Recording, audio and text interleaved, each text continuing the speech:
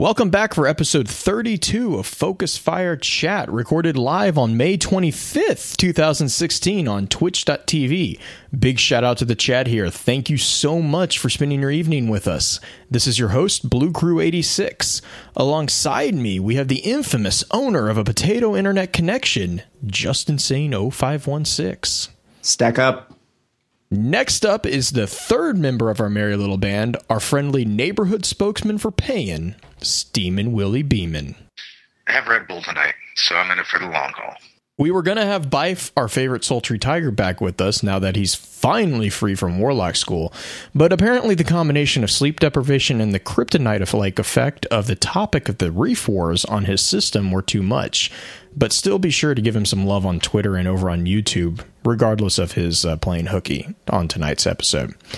The topic of today's chat is going to be a basic dive into the lore of the Reef Wars. Before we get into that, however, I do want to run through some quick notes.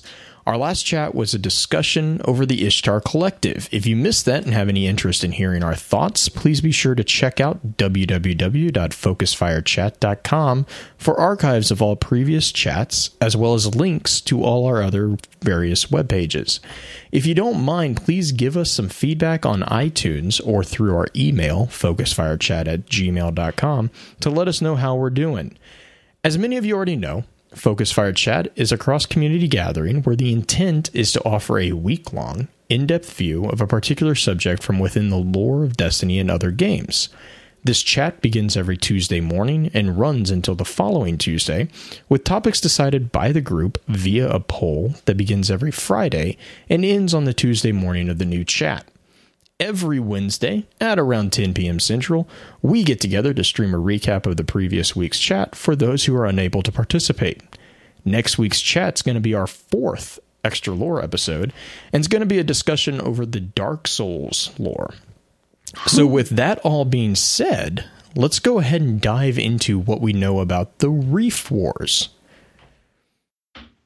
One of the things we know about the Reef Wars is that the best document we have of it is the Maraid, which is by the artifact, the Chronicle of Queen Marisol of the Awoken, compiled by the Primarchs of the Reef Cryptarchy. Which, you know, there's some questions on that. Like, Blue, I think you guys broke down Primarchs in the chat. Yes. You want to? I don't remember. Okay. Let me just preface this entire thing. Last week I was out of town. This week I didn't have internet, so I came back and I'm like, So yes. So are we done with the Blue Crew 86 excuse hour? Yes. Can we move on? Yeah. Okay. Yeah, I'm thinking Alpha Rahul. That's what a Primarch is. Yeah, well, we know that that's his final form. It's his final form.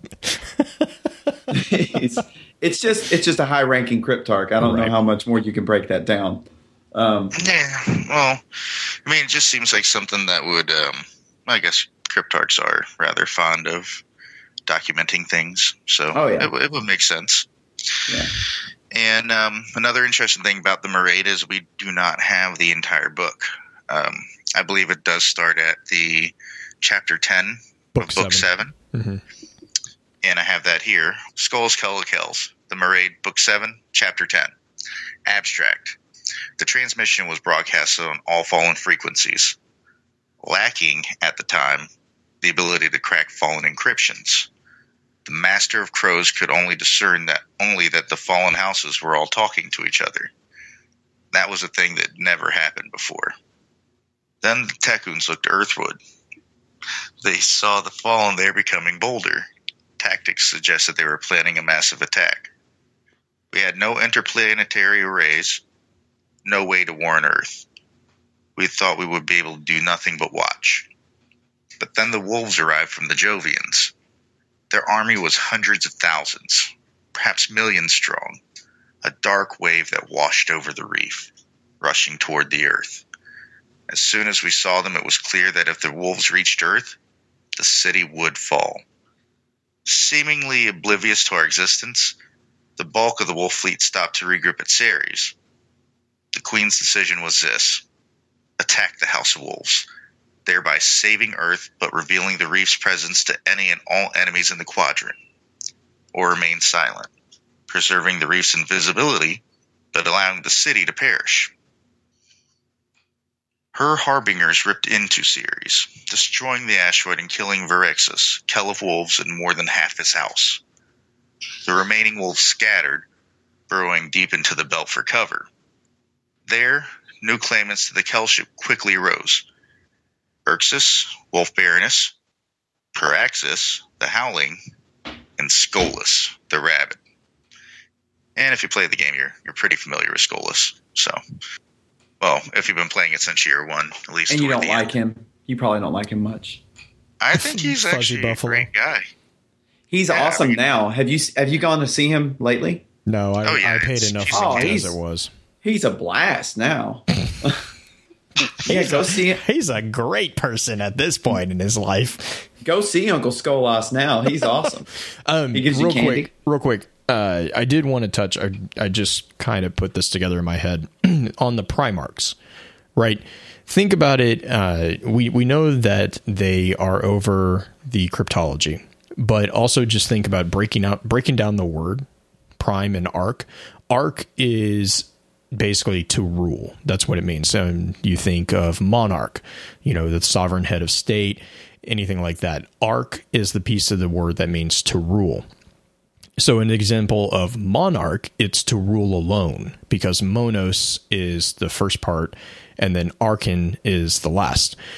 With Primarch, it's almost the prime ruler of the cryptography. Is my 2 cents of that. Nailed it, Blue.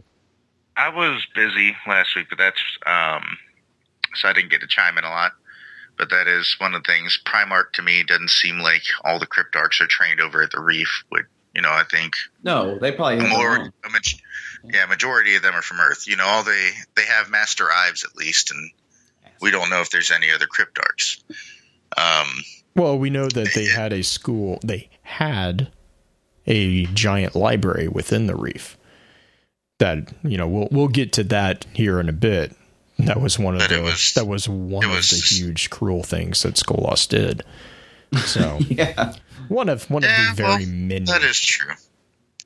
So and to me that's like the burning of the Library of Alexandria was that was totally what, like, I was reading that card and I'm like, wow, this is a wonder of the universe. This is the wonder of the solar system. I'm sure there's 9 wonders, because we all love that number. But this was the destruction of one of those wonders, is how that read. But like I said, I think we'll cover that in a little bit. But yeah, also what that card does for me, before reading that, I never had any kind of scope on what the House of Wolves was, other than what we'd seen in game. Mm-hmm. I never imagined. I was thinking bands of like little packs of wolves, right. And talking about them numbering in the thousands. And seeing I want a cutscene with that giant fleet coming through. And then, and also kind of an uncharacteristic move on the part of the Queen, engaging, but you could almost argue it's in her best interest anyways if the city falls. And that was definitely part of the conversation near the end that I was able to She's got problems. Well, she's playing a long chess game. Yes. And we'll talk about a little bit about that as well. I did want to also touch on the Maraid real fast. Sorry, I've been trying to get all this stuff set up. The Maraid also is a possible nod to the Aeneid, which is a historical poem written by Virgil. And it was named after Aeneas, who was, according to legend, was the founder of Rome, who came from Troy. So he was a Trojan who went through these great quests to ultimately become the founder of Rome. And if you think about it like that, then the Maraid is named after Mara Sov, who is the Queen of the Reef. And the other interesting thing about this is we have access to books 7 and 8. In the Aeneid, the first half of the series, the saga, is mostly his journeys. It's mostly just the discovery of Italy or the Latin area and stuff like that. Whereas the second half of the Aeneid is more of a martial model. Virgil, it's thought that Virgil was modeling off of Homer's Odyssey and the Iliad.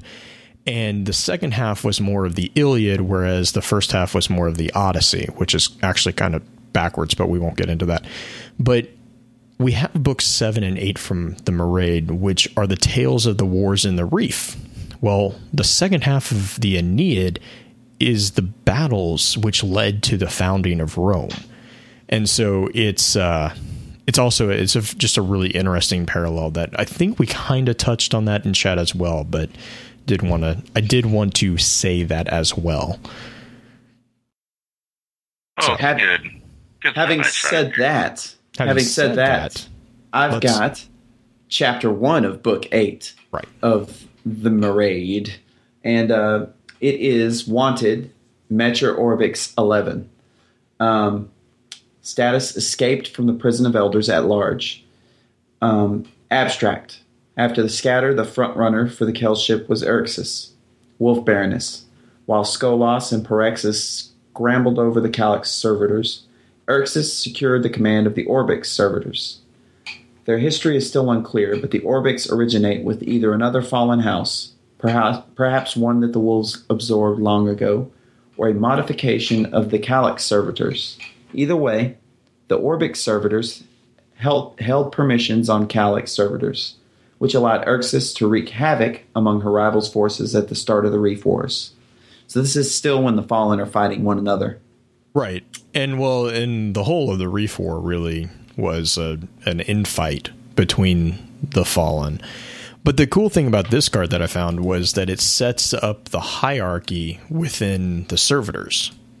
Yes. It's like, we already knew that there's a prime servitor, and we know that there's different types of servitors. You have the pilot and all that. But this also gives you indication that even among those types, even among primes, there's a hierarchy. And which makes sense, actually. I want to know who programmed it. I have a theory, but I don't know. I want to hear it later. Sounds good. So then what comes next is obviously chapter 2, which is found on the Wanted Picus, the Disavowed card. And this is another one of the Prison of Elders prisoners who escaped. And it says the Maraid, book 8, chapter 2. Abstract: what Picus's assault lacked in finesse, it made up for in sheer numbers and desperation. Erixus's catches were pinned against Eos, and the two sides engaged in the bloody, bitter battle known as the Eos Clash, which left Erixus dead and both fleets nearly decimated. In the aftermath, the Crows salvaged one Orbix servitor, Mecher Orbix 11, believed to be the last of its programming. Though technically a victory for Skolas, the Eos Clash came at a terrible cost for him. He docked Picus's arm and demoted him to Dreg as punishment for his recklessness. After the Eos Clash, Skolas changed his strategy. So, it does... The other thing that this one shows to me was that even Skolas the Rabid, as many of them know, even he has a line which it's kind of like he recognizes a Pyrrhic victory. You know, it's not worth winning a battle if you're going to lose a war, because they're running on limited resources. So this was at a point in the Reef Wars where the different people that were, well, not people, but Fallen that were vying for Kell were also vying for resources. Right. Which, it didn't work out for him in the long run, so let's just rip Picus's arms off and demote him down to a Dreg, and he's still a pretty annoying Dreg. He's almost up there with Greg the Dreg as far as health goes. Mm-hmm. Almost. Mm-hmm. He's the one that spawns on the moon, right? Yeah, with the annoying shotgun. Yes. Yeah, he just wrecks, dude. Greg the Dreg still lives on, just like Randall the Vandal. Randall the Vandal. Randall. He doesn't have the same flair that he used to.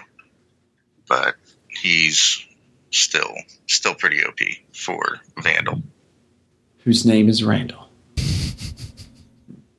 Nothing like Frank the Shank. Frank the Shank can just go somewhere. We have the Chapter 3 of Book 8. Abstract. With Skelos and Paraxis still fighting, no one expected either to attack the reef. So by the time Paladin Abrazire arrived at the Amethyst, it was too late. The Silent Fang, led by Drevis herself, had massacred almost everyone in the station, including the Coven leader Pinar Venge. Paladin Zyre gave chase and followed the Fang to Iris, where behind the glare of Iris's brightness, a wolf ketch lay in wait. But the ketch was no match for Zyre's smaller, faster ships or her ferocity. When the Battle of Iris was over, however, it was not Drevis's at Zyre's feet. It was Paraxis. Greyor, another of Skolas's loyal vassals, had attacked Paraxis' ketch at the same time that Drevis had attacked Amethyst. He, too, had lured Paraxis to Iris. Then the Silent Fang had used Iris's unusual brightness to disappear just as Zyre and Paraxis arrived in the system. So, that describes quite a bit of action in this card here. And, of course, Pinar Venge, I don't think they... Yeah, do they make the connection to Petra throughout the books that we have? I don't think they do. I guess we'll find out as we go through. They do, but it's... Do they? It's a roundabout connection. Okay, that's what I was saying. They don't specify if that's, Well, some of the items, some of the flavor text and stuff like that. All right, so we can dig into that. You'll get details. So, these are just abstracts. Remember that. So these are just summaries of the actual chapters. So I mean, even though we don't even actually have the actual text of the Maraid. We have abstracts of that text, which is something to keep in mind as well. Yeah, that's true. They are just summaries pretty much. But good action-packed card. And we can touch on the next one, which is Drevis, the Wolf Baroness. Who, am I wrong? Was she not the first female Fallen we heard of? I can't remember off the top I can't remember one before. But I think that's the first time they pointed out a Fallen being female. Yeah. Just because, and that's simply because of the title. There's one before her. The Ghost Fragment Hunter card. I was about to say, but when was that introduced? Yeah. But that was a vanilla card, wasn't it? Vanilla. I'm looking right now. Yeah, I'm pretty sure that was a vanilla card. Well, I'm going to move on with Drevis Wolf Baroness. Wanted Drevis Wolf Baroness status escaped from the prison of elders at large. The Maraid, Book 8, Chapter 4. Abstract. After a string of defeats at Amethyst, at Hygeia, arguably at Iris, Prince Uldren's crows finally made headway against the Wolves' encryption. They quickly discovered a seemingly unimportant piece of information. The House of Wolves had incorrectly calculated the eccentricity of the asteroid Bamberga. So Paladin Imogen Rife chased Drevis, the Wolf Baroness, directly into Bamberga's trajectory. Drevis's ketch was destroyed, and both she and her high servitor, Calix IV, were captured. It was the first decisive Reese victory since the scatter. But on her way back to Vesta with her captives, Paladin Rife was attacked at Pallas.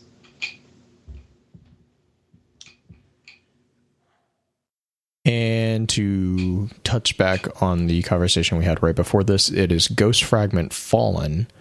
And I believe that it was in vanilla, and it was a Baroness from the House of Exile. Oh, cool. It says that it was a Fallen in Exile colors, bannered in the marks of a Baron. Though the flags were claw-torn and stained with high vash, she was alone. I think she must have lost her crew. So I managed to be wrong and right. Yes. Which is... Way to go. So out of a 50-50 chance, you proved to be both. Yeah. The coin flip landed on the edge and it stood. Nice. Well, it's me we're talking about here. So I just wanted to real quick from this card. A lot of these places they talk about in the reef, sometimes it's easy to, they're like in outer space and you don't even think about what they are. But these are actually asteroids that are in the reef. And a lot of them you can actually find. They're actually, Bamberga is a real asteroid. It's the 10th largest in the reef. And it does have an eccentric orbit. So when they say that the wolves misjudged Bamberga's eccentricity, they miscalculated its orbit and actually crashed into it. But Iris, Pallas, they're all asteroids. And they actually have numbers. We actually have these all linked up in the mind map. There is only one that we don't have a link to, and that's Amethyst, obviously. And it's actually 324 Bamberga. And that's the one that we were just talking about. And all those links are in the mind map that will be linked in the show notes. So, and also, Paladin Rife was attacked at Pallas. Can I assume she won because we have the shader Pallas victorious? She won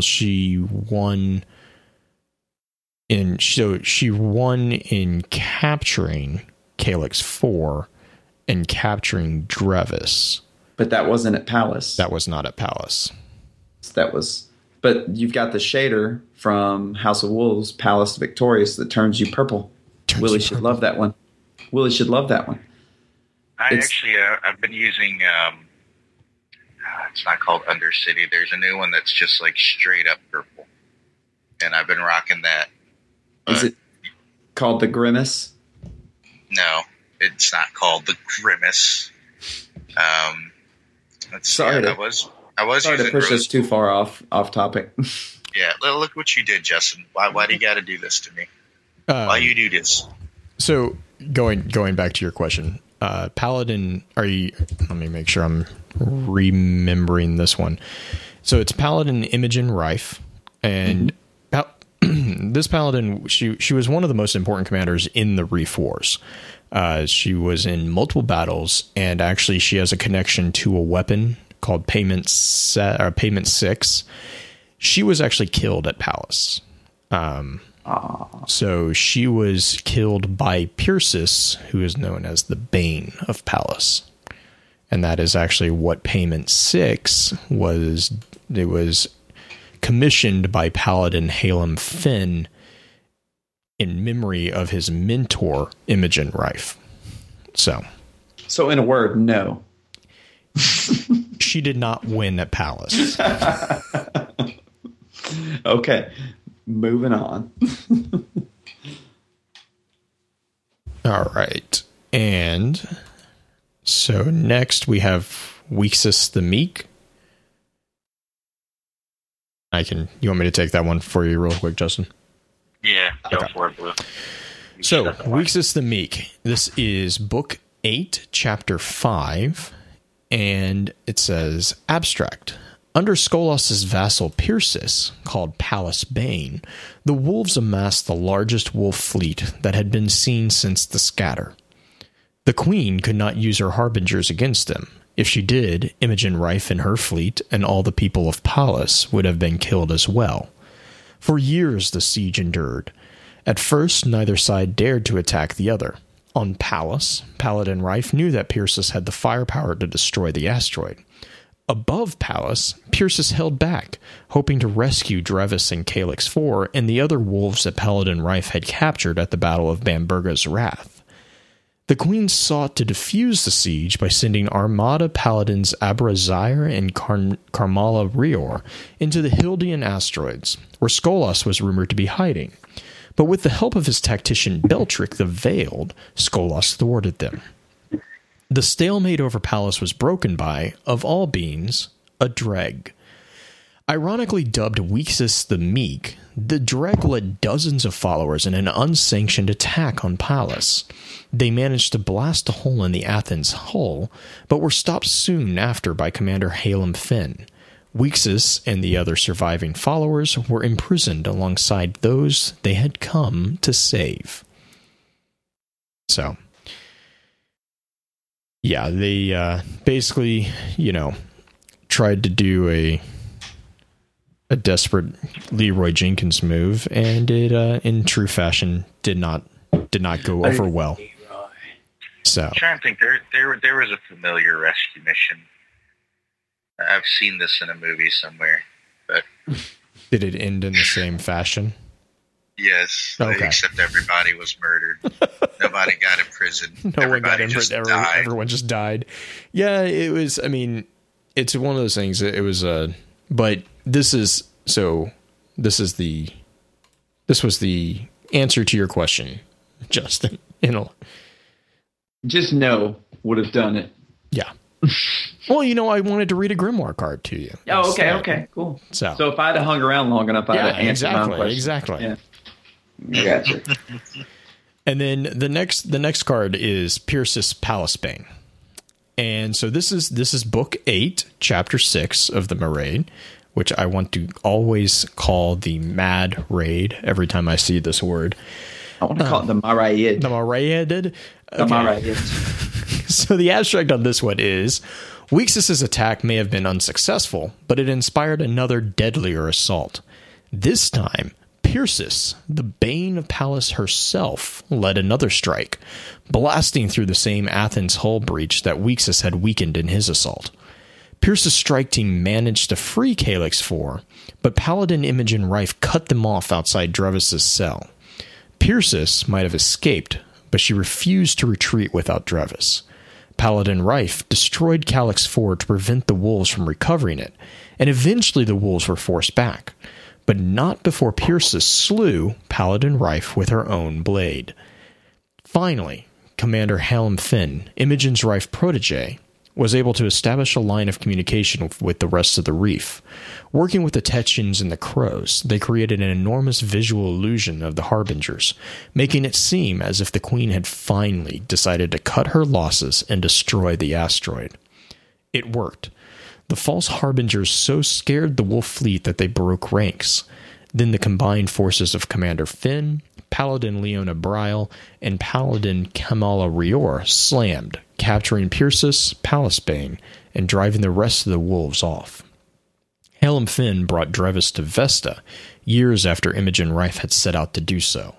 As a reward for his service, the Queen bequeathed him Rife's place among the 7 Paladins. So that was a bit of an information dump on that one. Yeah, that is the Harbinger fake out card. And this, what we're calling that one. Right. And this is to give it in a line in the picture of the timeline for the Reef Wars.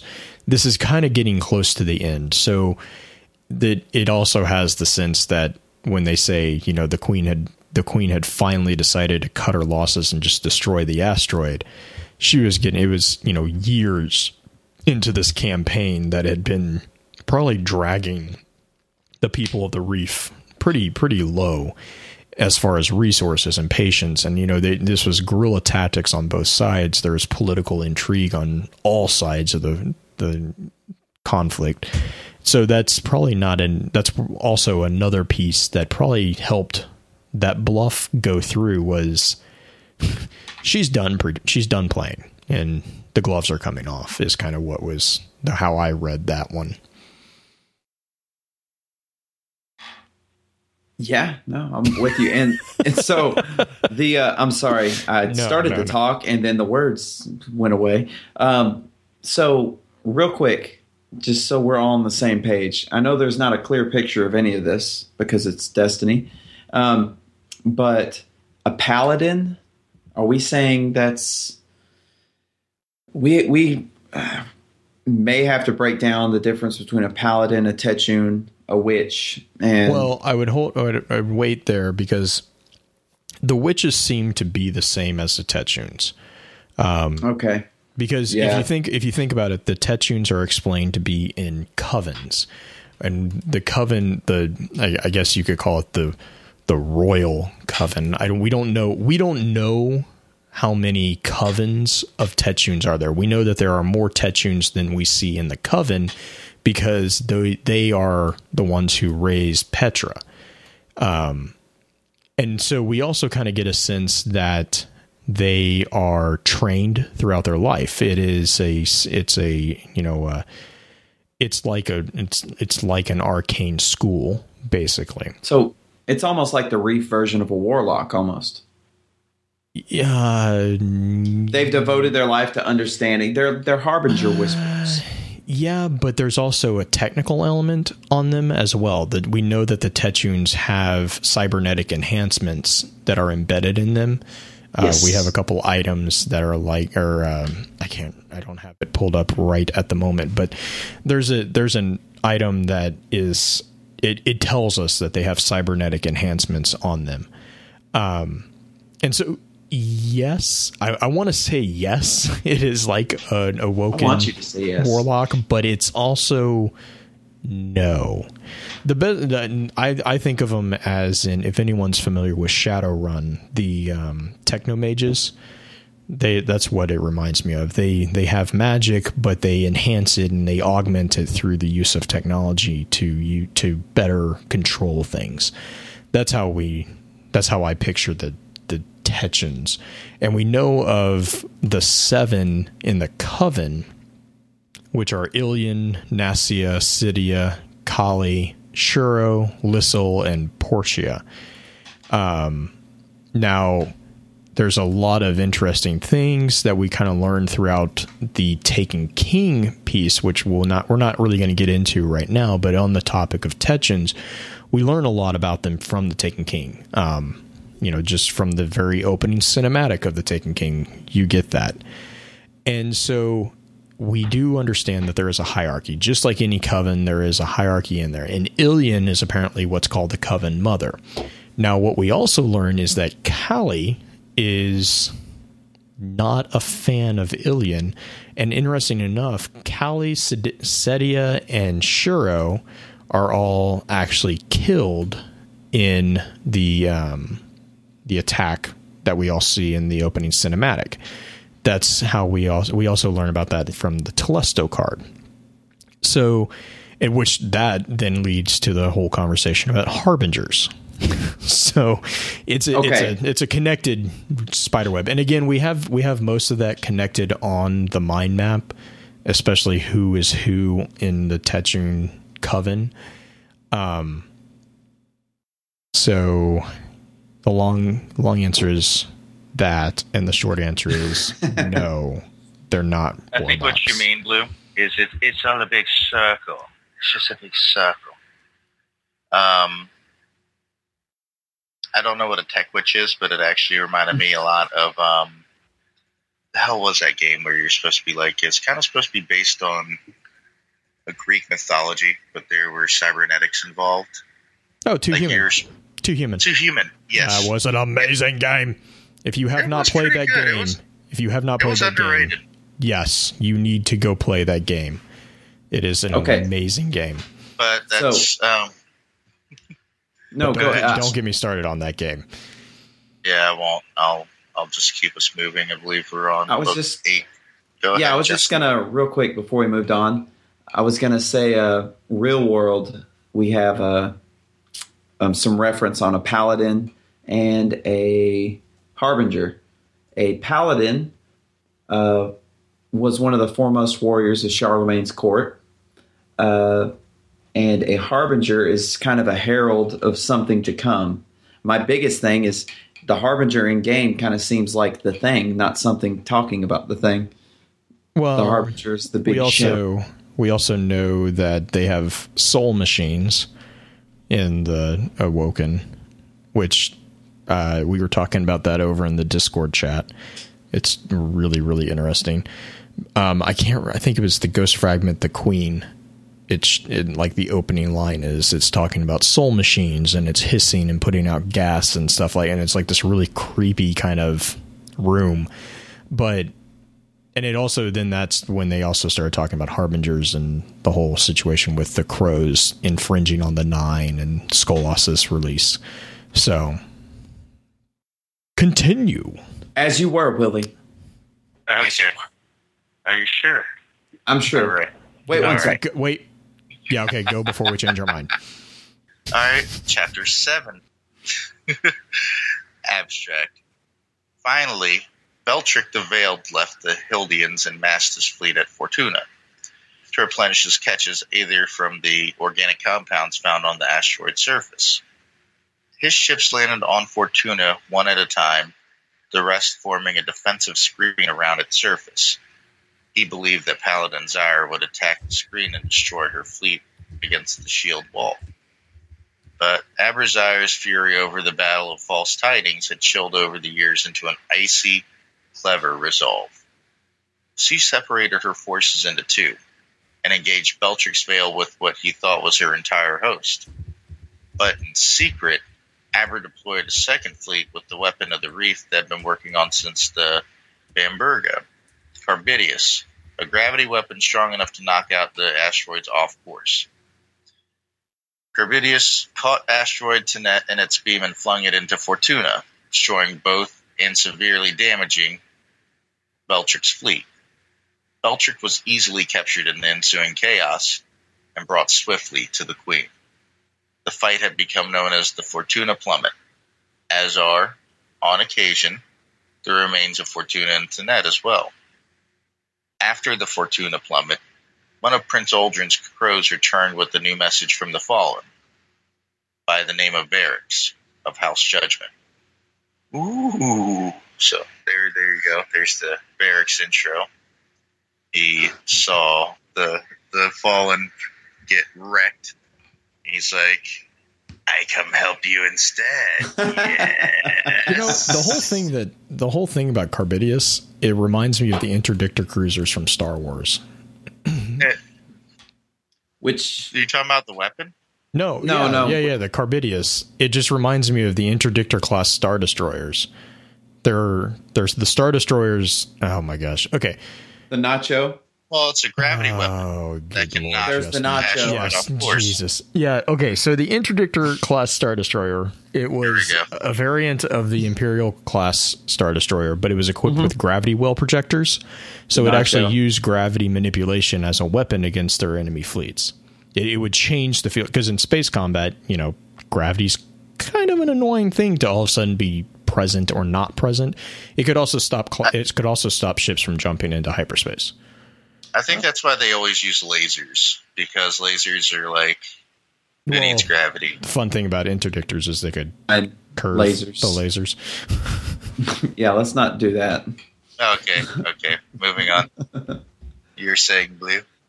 No, I was just saying, that's what it always reminded me of whenever I read about Carbidius.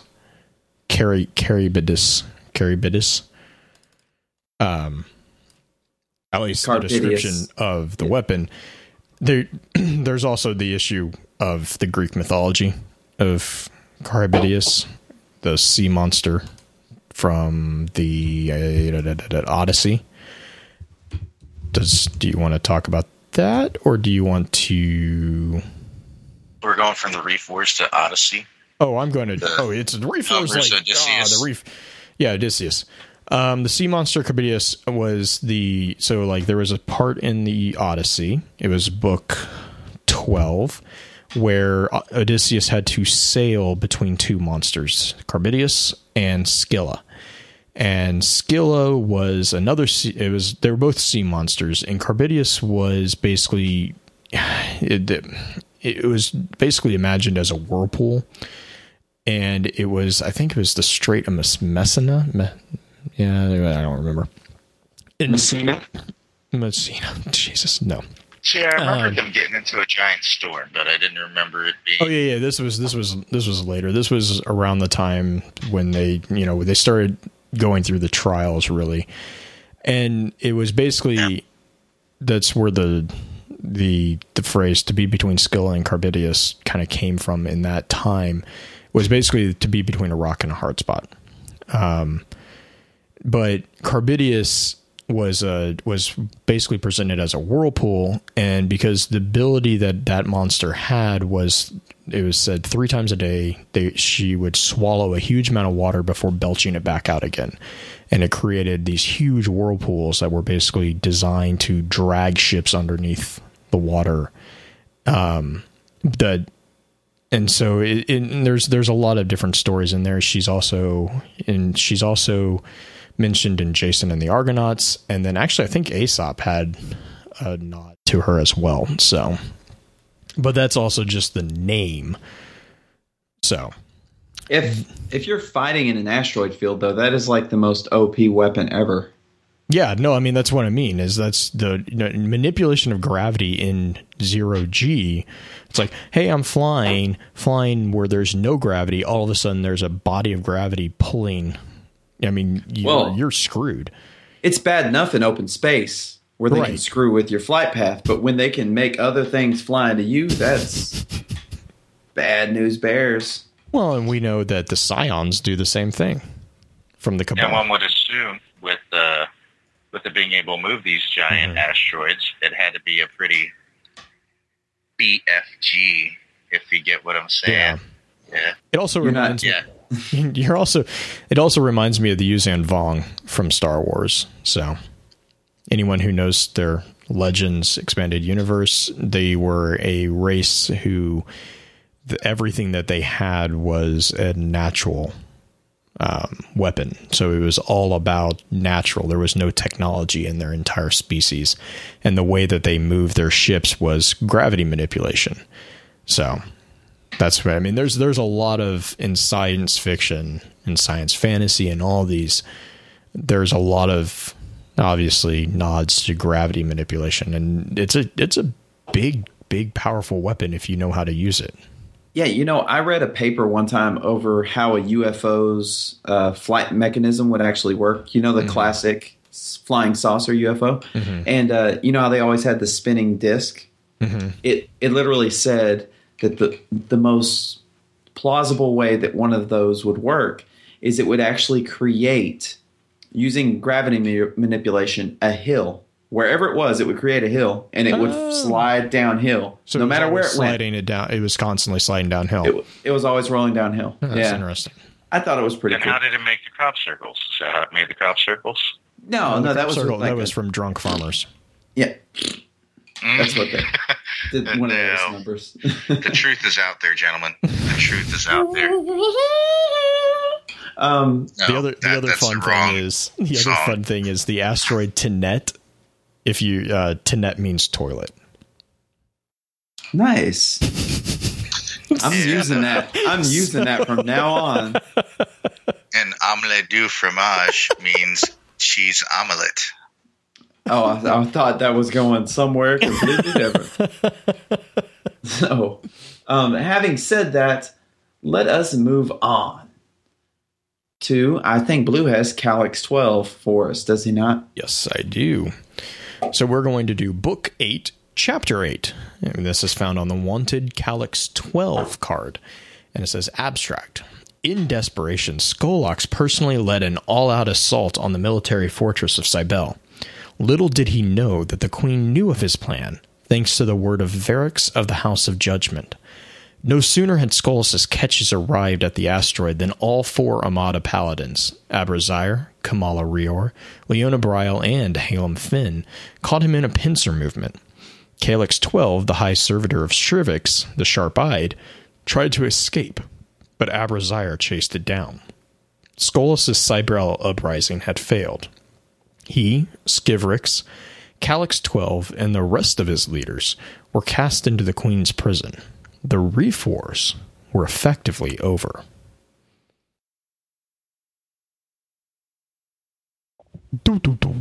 Wow. Now we know why Skolas hates Varric so much. Mm-hmm. That was Varric selling out right there in that card. Right, and to keep in mind, this is all from the Maraid, which is the Awoken's retelling of the Reef Wars. We're going to touch on a few other points of view on a few other Grimoire cards later, too. So, but real quick, Justin, you want to take Savix, the Queenbreaker? I've got the Queenbreaker on hand. This is from Chapter 8. I'm sorry, Book 8, Chapter 9 of the Maraid, or the Maraid. Depends on your inclination there. Wanted, Savix Queenbreaker. Status, escaped from the prison of elders at large. Abstract. Varix, the House of Judgment, declared Queen Mara Sov the new Kell of Wolves, and advised those captured at Cybele to serve her. The first among these to pledge their loyalty to the Queen was one called Savix, who was given the honor of serving in the Queen's throne room, to the right of the Queen herself. Ha ha ha. See book 9, chapter 3, subsection The Queenbreakers. Mm-hmm. So, real quick, Makes you wonder. Vanilla Destiny, you go see the Queen for the first time. This is the wolf to the right. To her right. Yes. Yeah, Yep. To our left. Our left. Her right. And it's interesting because, you know, in reality, the seat on the right was a place of high honor. So I'm not sure. I'm assuming that the Awoken would have a similar kind of social understanding of that. Which that would make sense since this is where the does the first Aldred stand? in front. That's with a gotta knife hurt. to your throat. That's gotta hurt. Yeah. He's too emo. We're not worried about him. I thought it was interesting that Savix would be called the Queenbreaker. You know, Well, he's also one of the ones that was the first to betray. Yes. yeah. Well, okay, fine.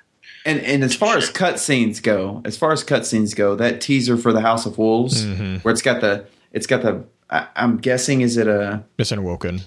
It's the Awoken, but yeah, it's the Royal Guard floating. It's like floating. Yeah. Oh man, that was a good one. Yeah, that was. I know everyone likes to get down on House of Wolves, but at least the cutscene that introduced the House of Wolves is still actually the one in the snow too. Yeah, or that might have been the same one. I think it is the same one. Oh, it's so one good. of my favorite ones because just the emotion in that. The emotion in that particular scene was just like you could tell, and the tone of her voice when she was like, you could tell she's pissed. Oh no! Yeah, So- I don't know who voiced Marsov, but she was amazing. I can't remember the name offhand. She was in the behind the scenes thing. Oh well, that fixes Blue, it for me. Blue, you're supposed to know this. You're the know stuff guy. What the hell's wrong with you? Kirsten Potter. Kirsten Potter. That's it. She was amazing. Kirsten Potter. Yeah, she did a kick-ass job as Mara. Especially that house. I think you're talking about the House of Wolves teaser, right? Right. Yeah. Well, that and the introductory cinematic was amazing. But really quick, just one last one from the Maraid. And this is the Wanted Velenix the Ravenous. And this is Book 8, Chapter 10. And the abstract is, though many wolves knelt to the queen, some refused to admit the war was over.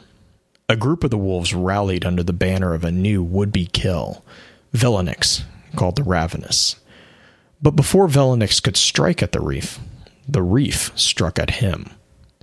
Lieutenant Petra Vinge, a corsair who served under Paladin Abrazyr during the Hildian campaign, hunted down and captured Velenix.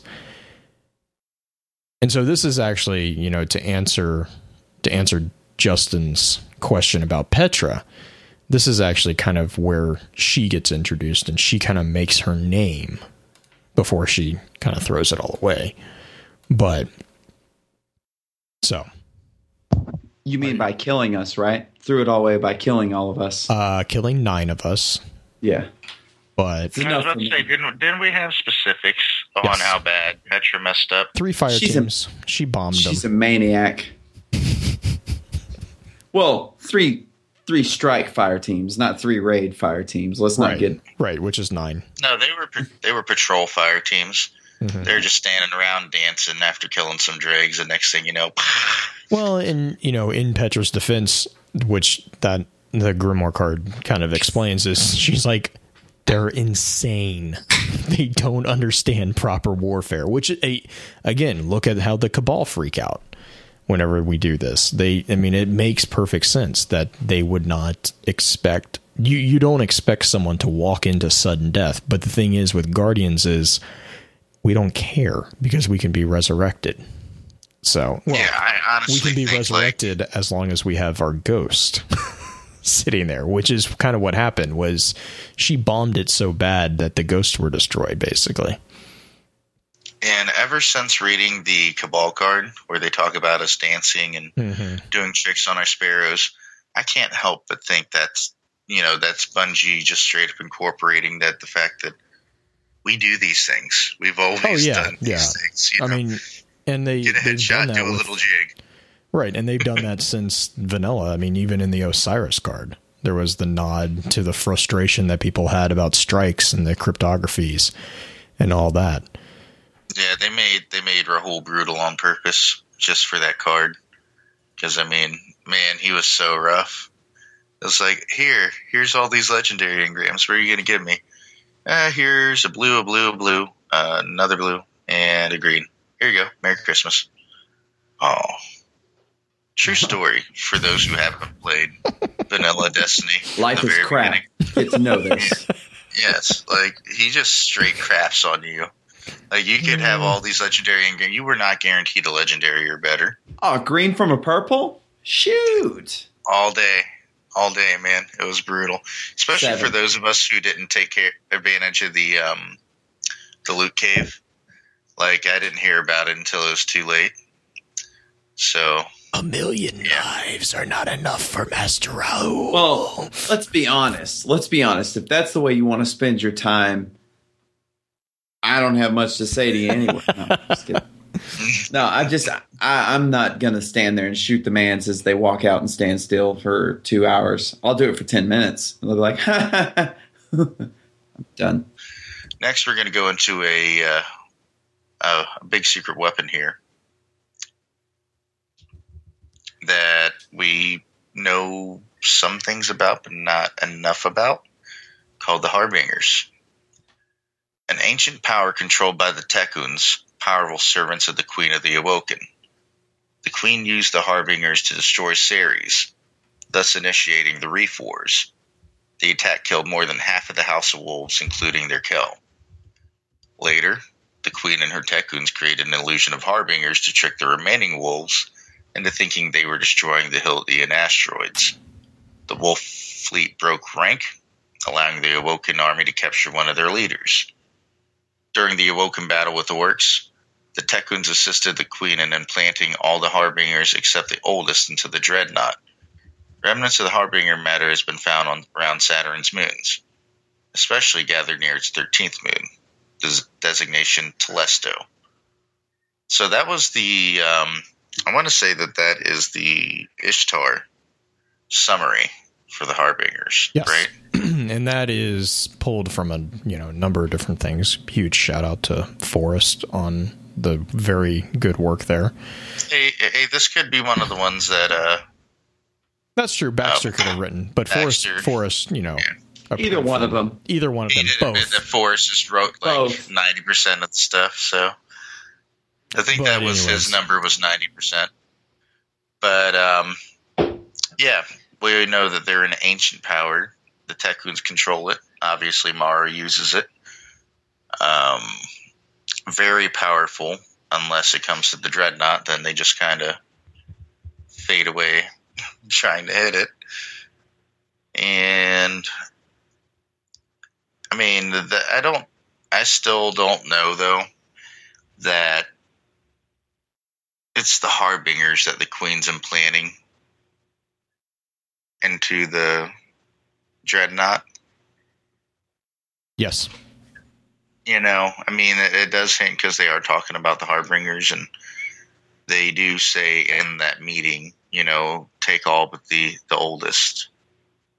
But I thought that was to use for the fight against orcs, personally. That's just, my view on it when we went through it.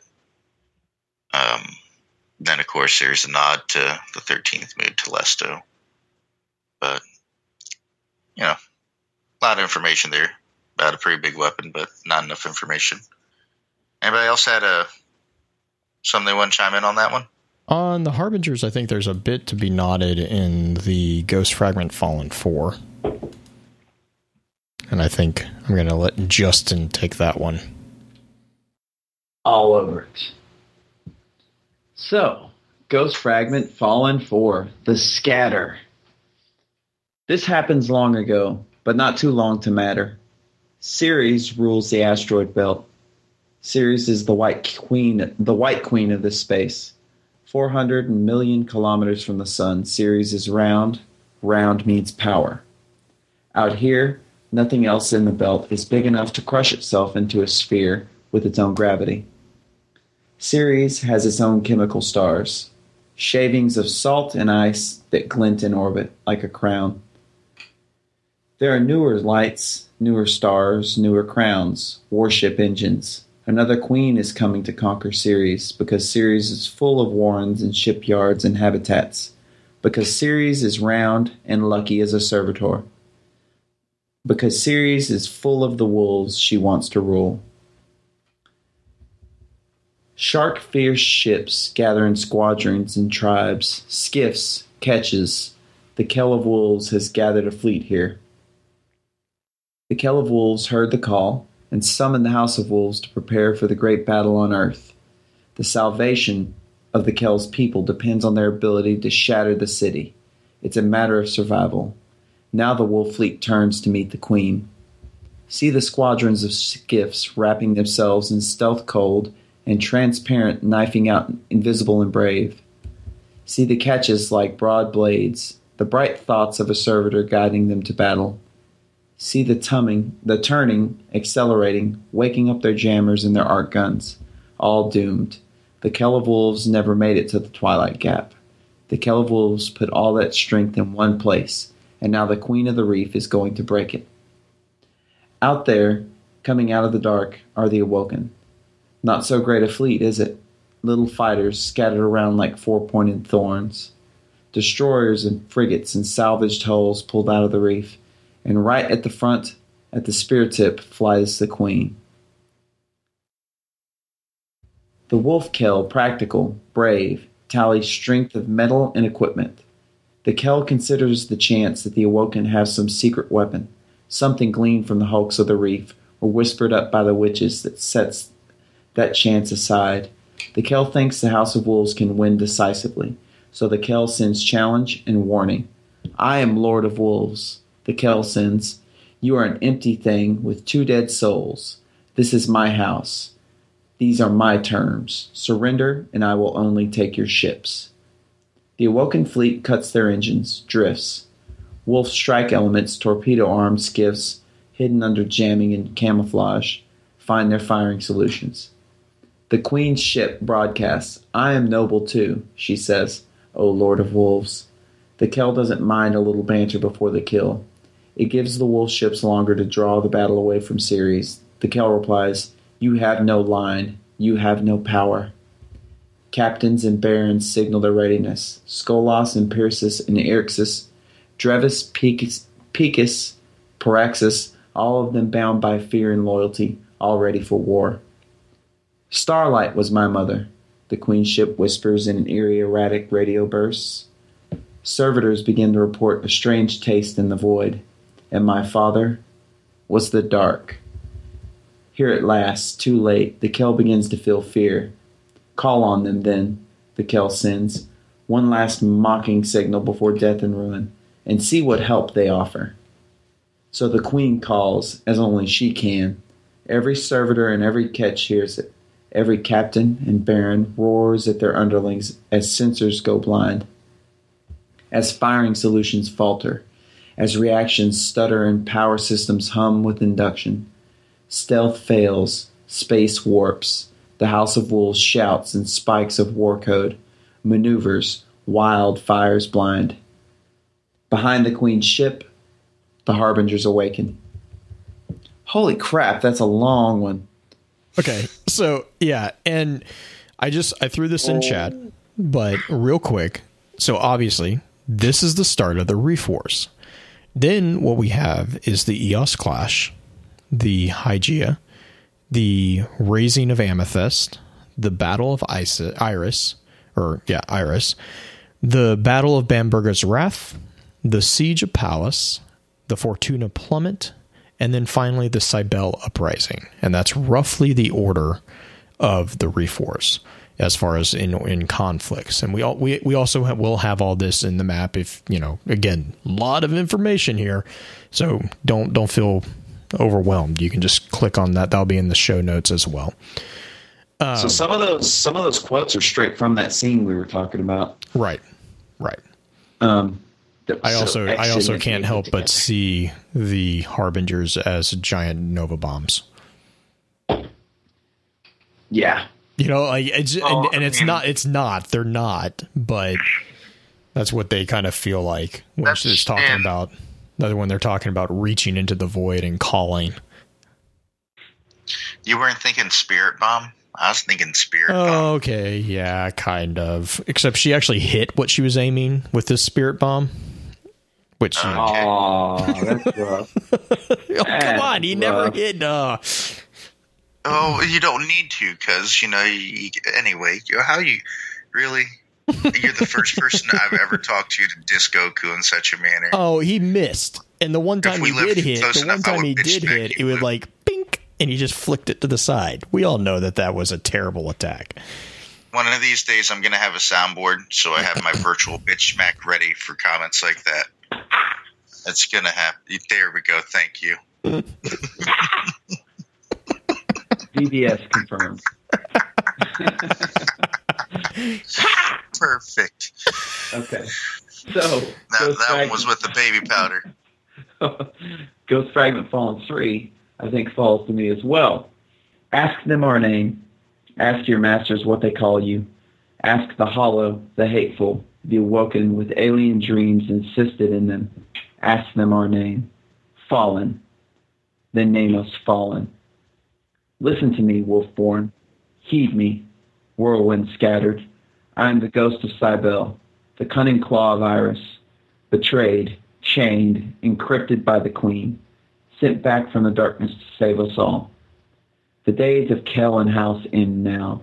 The calendar of slavery and abasement goes to the fire. We are a new calendar.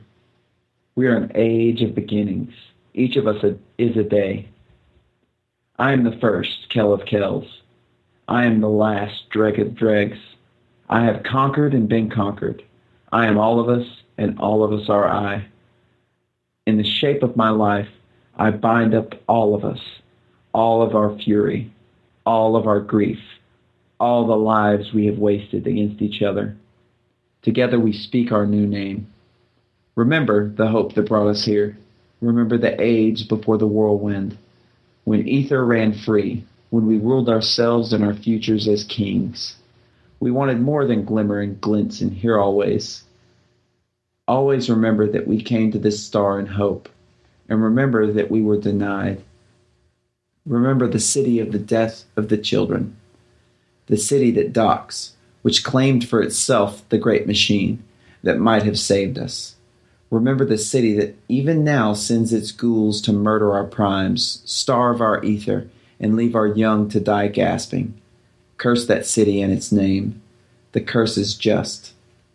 We gathered to take that city and save ourselves from extinction, saying to each other, we must be a storm, a whirlwind, a darkness, for it is said that only pain may be stolen from the dark, and we can let no more be stolen from us.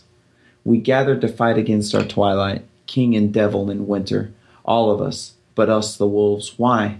What kept us from the gap?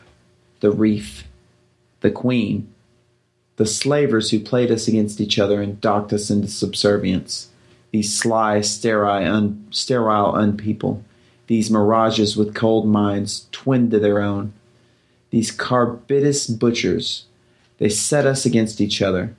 She played us, she made herself our Kell. We were fools, O children of the whirlwind. We fought each other when we most needed unity. I fought my rivals when I should have fought the queen. But I remember now, my dregs, my captains, my Kell. Each of us is all of us, and I remember we are a people of resilience. I am the Kell of Kells because I want what we have lost. I am the dreg of dregs, because I remember that a dreg will grow back an arm that is lost to him. Ask my name. Ask them with the shock blade and the shrapnel launcher. Ask them with the skiff and the ketch. Ask your masters by what right they master you. You who have been hardened by centuries of flight. You who inherit the whirlwind. Ask the queen for her throne. Ask them our name. You are fallen. No more. Am I going to get all the really long ones? Is that how you laid this out, Blue? It might. Yes. I'm not making any comment towards And this. it's great. So that is the That's I Have a Dream speech by Skolas. That's Skolas' presentation of the Reforce and his rise to power, right? So He's a great orator, is he not? He is a little. There's a few great orators that are not great people. Yeah. One was really good at yelling and pounding on pulpits and wiping out millions of people. But we're not going to go down that path. Anyways, I was going to ask, if you're going to compare Skolas to any real-life politician, who would it be? Benito Mussolini, is what I was saying. Mussolini or Hitler. Yeah, pretty much. Mussolini You or go Hitler. as far as Well, Hitler? That's a little harsh. No. It's not. Think about Look it, though. at what he did. No, but the way he sets up, how these people are dirty and what's the word? Treacherous and tricky and sly and all. Exactly. And like how his people are worthy of the mantle, and it's Hitler. I mean, Well, it's a very The Awoken are pretty damn sneaky. It doesn't. No, but And they have many secrets. Like, yeah. Well, validity doesn't change the fact that he goes as far as calling them unpeople. He dehumanizes them to the point where he butchers civilians. have we found the first Skolas apologist? I'm just saying, the guy, think about what he's been through. Okay. No, okay. All right. Hang on. I'll be the okay. demo. No. I don't even think Damo could defend Skolas. Yeah, I don't know. That might be a stretch. But If Damo was here, he would defend Skolas with me. he would defend Varix, who did not defend Skolas, because of what Skolas did. Hey, Varix thought about switching back once Varix started gaining power. Remember that. He said he asked a question. He doubted his decision because he thought that Skolas could potentially lead him to the Kell of Kells, and it was a momentary weakness of Varix's. But yeah, in Dr. Nimbus in chat, he was called Skolas the Rabid. But no, what I was actually going to say too is that he just did a call to arms for the Fallen to become the Whirlwind. Do you remember what the Whirlwind was? Exactly. The Whirlwind was the darkness, the manifestation of the darkness that caused their collapse. He just told every single Fallen who follows him, we are now allied with the darkness. So, did this message, did it come when he was in the prison? Well, I think this was when he broke out. This was, after he was freed from the Nine. Okay. Yeah. Because this was one of the things that Varix... I was just going to say, that would be another Hitler similarity.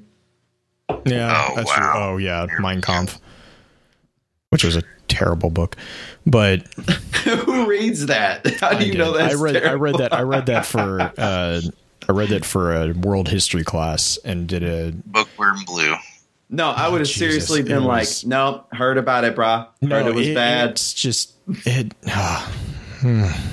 I just knew it was a book written by Hitler, and I was like, I don't want to read that. If you read it, there's not a... I'm going to piss somebody off, but there's not a lot of logic in that book. It's a lot of, to be... Why would that we're talking about a man that did math. Oh, wow, we are going so off topic. Yeah, well, The Mein Kampf hating asses. I killed him.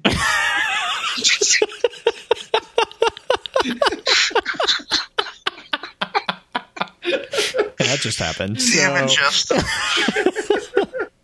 Oh. It's like the one Mein Kampf fanboy out there is listening to us. It's just not happening. We're good. Well, but I mean, again.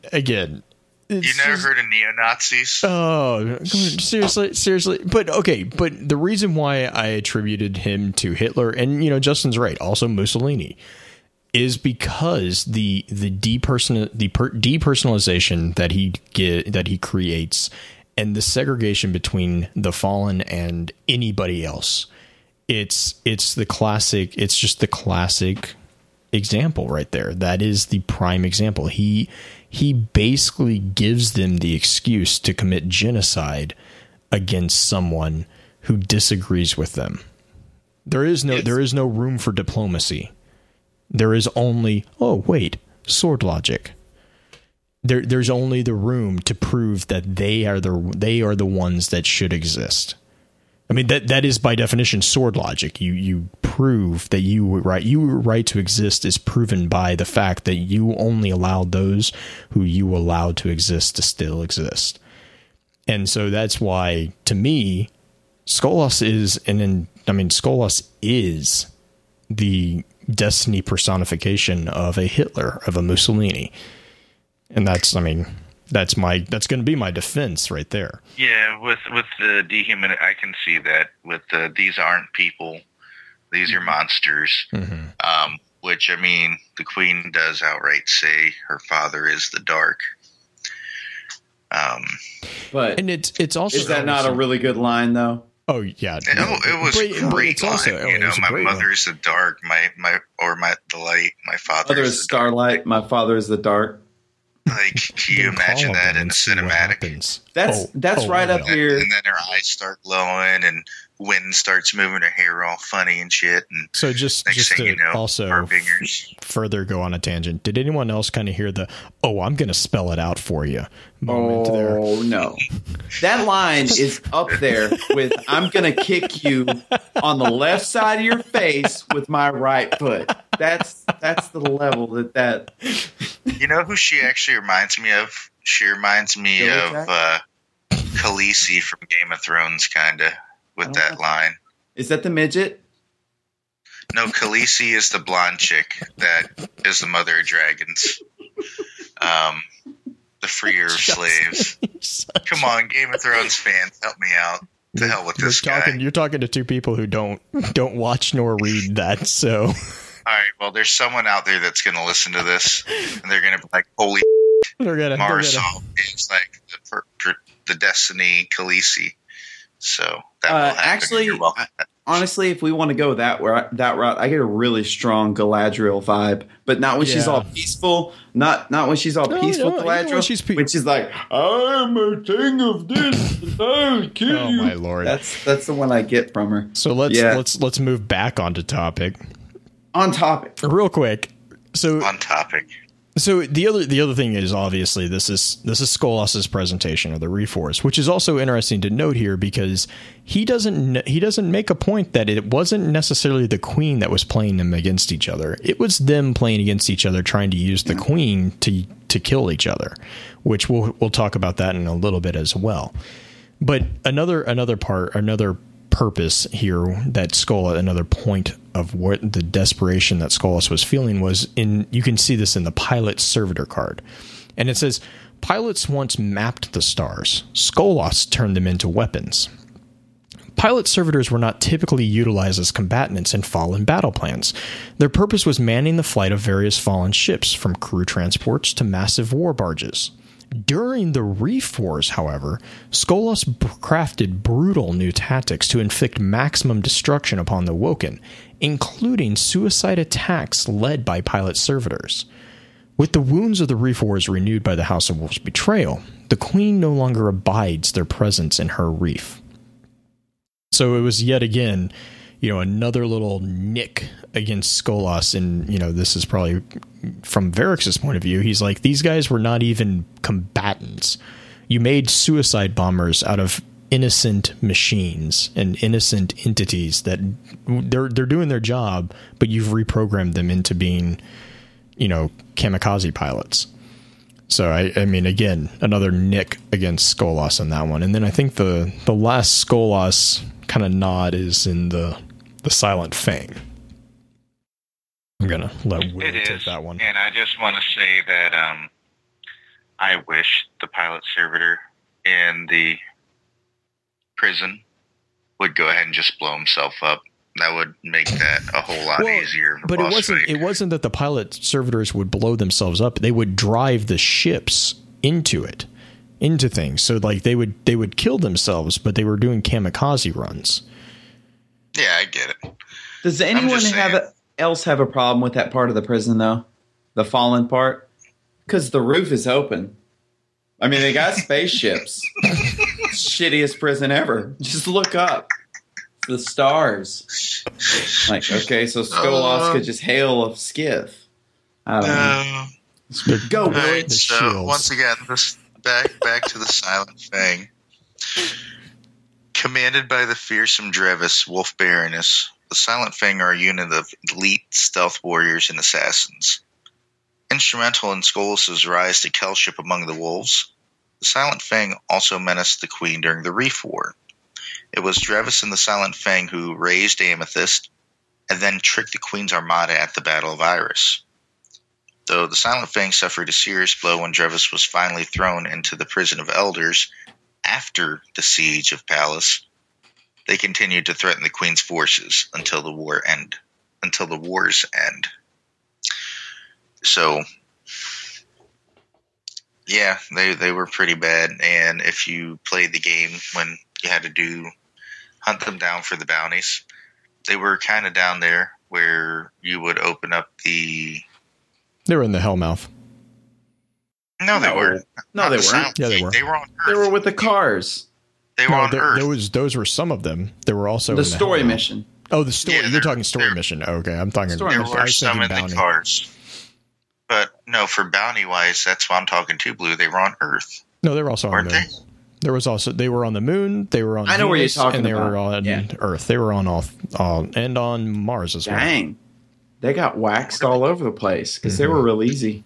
Well, the ones on Earth, there were three of them. Those were the hardest ones for me to murder because there was only like one or two of them, and the bounty was for like 4. Oh yeah, that was that was annoying.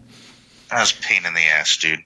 So, but yeah, there you go. And of course, one of the things we haven't mentioned yet about these cards, you get it by murdering all these people. So at least you get the satisfaction if there's any of these fallen that you hate in particular, you get to murder them at some point. And that's how you get access to this information. Unless you go to ishtar-collective.net, then you can just read it on your own. But it's worth saying. It's worth saying. Still murder them. You still do get to murder. Still murder them. I mean, exactly. Bad folks. And it looks like they're bad. They are. You know, the Silent Fang caused a lot of destruction, and you are the one that says, "Oh, hey, Petra, by the way, we took care of this. You just keep playing with your knife there because you're super cool." So, looks like from the Silent Fang, we're going to move on to someone a little more intimate. Yes. In a very creepy way, yes? Guardian, where do you keep your ship? A fallen of House Judgment, he works for the Queen of the Reef. Before and during the Reef Wars, Varix was the House Judgment scribe to the House Wolves under Skolas. Skolas was vicious, even for a Kel, and used hit-and-run tactics against civilians. Petra Venz believes this is what caused Varix to betray Skolas to the Queen. Varix contacted the Queen after the Fortuna plummet and told her of Skolas' plan to attack the military forces of Cybele. This led directly to Skolas' capture. At the end of the Reef Wars, Varix declared Marisov the new Kel of Wolves and advised the fallen captured at Sewell to serve her.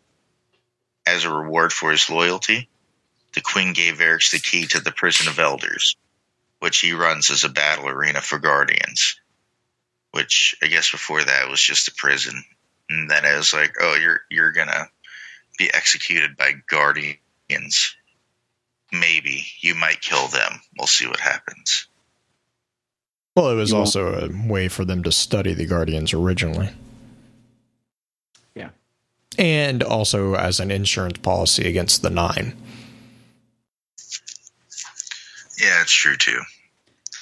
Which, I mean, I'm really hoping soon we get to learn more about the Nine, because I think a lot of good things are going to happen. Yeah. Well, probably not good for the universe of Destiny, but good as far as lore. Don't go that route. No. No, I think bad. I think shit's going to hit the fan, but so it's going to be really cool. If you want to talk about everyone's favorite House Judgment scribe, Mr. Varric the Loyal, I've got his Grimoire card pulled up, which I will not be reading in Varric's voice. So you get over that real quick. They call me betrayer. They do not think I hear the words. Bug. Do the voice. Bug.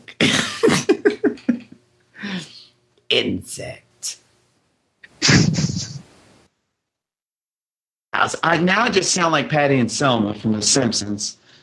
I hear House of Judgment. Always hears, no choice, has to keep houses together, had to. First, the great machine, then sky fell away. Whirlwind ripped away the past. All honor lost, all hope. Judgment not enough. Cannot keep wolves from kings, Scar from winter. Fell to fighting, fell to hate. Judgment gone, others slaughtered, slain. Death and docking. Keep Elixni together, lost to pride and rage. Oh my God, he sounds like Yoda. Traveled with the many houses before wolves. We move across the dark. Follow the light. Advise Kells we will. No, just kidding. Worshipped primes. House Judgment must survive. Yes. Found the light. Too bright in darkness to hide. House Winter, attack. House Devils, plot. House Kings, plan. House Wolves, circle. House Judgment, wait. Now at war. Fight for system. Control the belt. Wolves kill dead. Dying. Skolas wins control of House Wolves. Attack, attack, attack. Place of learning. Place of healing. Put to the burn. Then siege of palace. Year of cruelty. Held the line to rescue butchers, murderers, servitor. Ends with wolf fleet scattered. New tactics. Detonations. Blasts in civilian areas. Take the fight to them, he said. Cannot abide the hate. Uprising, they called it. Reach out to crows, to queen. Cybele attacked, stopped. Skolas captured. Ended House of Wolf with words. Paladins find me hiding, cowering. Nowhere else to go. No one else to be. No one else to be. I become Varric the Loyal. House Judgment envoy to the Queen of the Awoken. No choice. House Judgment must survive. Yes. I could tell while you're reading that card that you want to do the voice so bad. You should just. Oh my God! Did anyone else get a really heavy Yoda vibe? Mm-hmm. Yeah, chat's going off on it. I'm very much feeling Yoda. Yeah. Go back to Dagobah. Yes. Dismantle minds or die. Your choice. Yeah, so he didn't I don't think he betrayed anybody. Like he played all the numbers. And no, he definitely betrayed Skolas. That happened. I don't think he did. But because they both want the same thing. It depends on the scope of the picture. I think we kind of talked about this a little bit. Exactly. But does anyone else draw a parallel with Tau? It's the same. Yeah, a little bit. A little. I can see where you're going with it. It's the same play. At the end of the day, it's the same play. It's the best chance that his house has of surviving. And I think that he believes that his house surviving means his culture survives. Right. Well, so at the end of the day, I think they want the same thing. You know, and the other thing is, and we're chat's kind of talking about this right now, is what exactly is the main purpose of House of Judgment? You know, what exactly, why are they there? Well, originally they were the glue of the fallen, you know, back when they were kind of like the legislative powers of the Elixir. It was, you know, the House of Winters, Kel would walk up and be like, House Hidden or whatever, because there was more fallen houses before, you know. I think we only know of the surviving ones as of right now. But be like, he stole my popcorn. Yeah, he get punished. No, yes. Green Eyed made a good point. You know, Ascensional. He you know, House Judgment might be like Sentinels, which are stewards or major domos of great houses, but they're also the like administrative officers, judicial officers in historical times, and so like proctors. Yeah, kind of. It's basically an administrative office of different houses of like important nobles, especially around like Middle Ages and the early modern areas. It was kind of like equivalent to a steward. But like basically the Sentinel was kind of in charge of all the domestic arrangements and also in charge of all the servants. So it's not, I wouldn't say it's exactly the same, but the administration of justice part of the Sentinel was really kind of more, I think, what was going there. But, and I know Damo's talked about the wandering judges kind of being like, because I mean, he's introduced as a scribe of House Judgment that lives within the House of Wolves. So that makes that makes me think of it as there are scribes of House Judgment in every house. And they kind of are these, you know, unseen monitors to make sure that the houses are actually following the laws of the Elixir. At least that was probably the point before the Whirlwind. Now it's kind of, you know, they're fallen. I like to think of it how like every TV show has a guy from Standards and Practices. You know, like FCC rep or whatever. Mm-hmm. Yeah. Just to make sure they can like run the script by him beforehand and he say, no, this is not a good idea. It's kind of, you know, like if we had one. House of Judgment is the internal affairs of the Elixir courts. IB. So. Well, there's also in the, which one was it? The Skull is Defeated card, where Petra goes to give Varix a visit, and he speaks about his frustrations. Well, he doesn't speak about it, but he thinks about it. You know, he's like, the Vex can play with time. The Hive have their gods. He's got the strength of the Dreg. You know, their Dreg strength. He's like, why do the Guardians get the Great Machine's blessing? And he actually asks if there were fallen heroes, crowned in ghosts, who strode in the battlefield fearless and full of light. There weren't. No, there. We are the Guardians.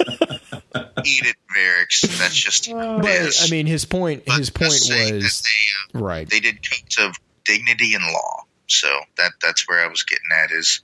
It does seem like there was like a certain set of rules for this is no matter what house you were in. Kind of like this has probably been said, but I'm thinking the Sangheili. Just the more I read, the little bit. I mean, I like the Skull X Defeated. It doesn't have anything to do with the Reef Wars, but to put it in perspective, there's a quote, there's a line in it, and it says, you know. There are gods and powers converging on the system, old machines waking up, old bones whispering flatteries. They need a new way.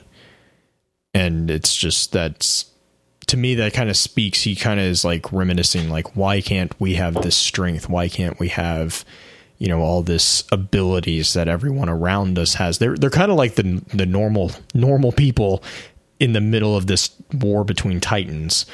And they're just kind of like, please don't step on us. I saw that part as him looking at opportunities. Well, no, it is. But it's also, he's also looking at, who do I latch on to survive? Yeah, I like the old bones whispering flatteries too. That's a great part of the card. It's like, oh, so you're familiar with the Ahamkara. Mm-hmm. Well, he's probably heard about him. I mean, and so, no, go for it. I'm sure Guardian. I was just going to say, I'm sure that a Guardian wearing one of the Ahamkara pieces would have walked up to him to enter the prison at some point. Shh, stop talking. I'm talking to someone else. Shh. Wait, what? No, I wasn't talking to you. I was talking to my arm. Yeah, I mean, I don't know. I mean, I just...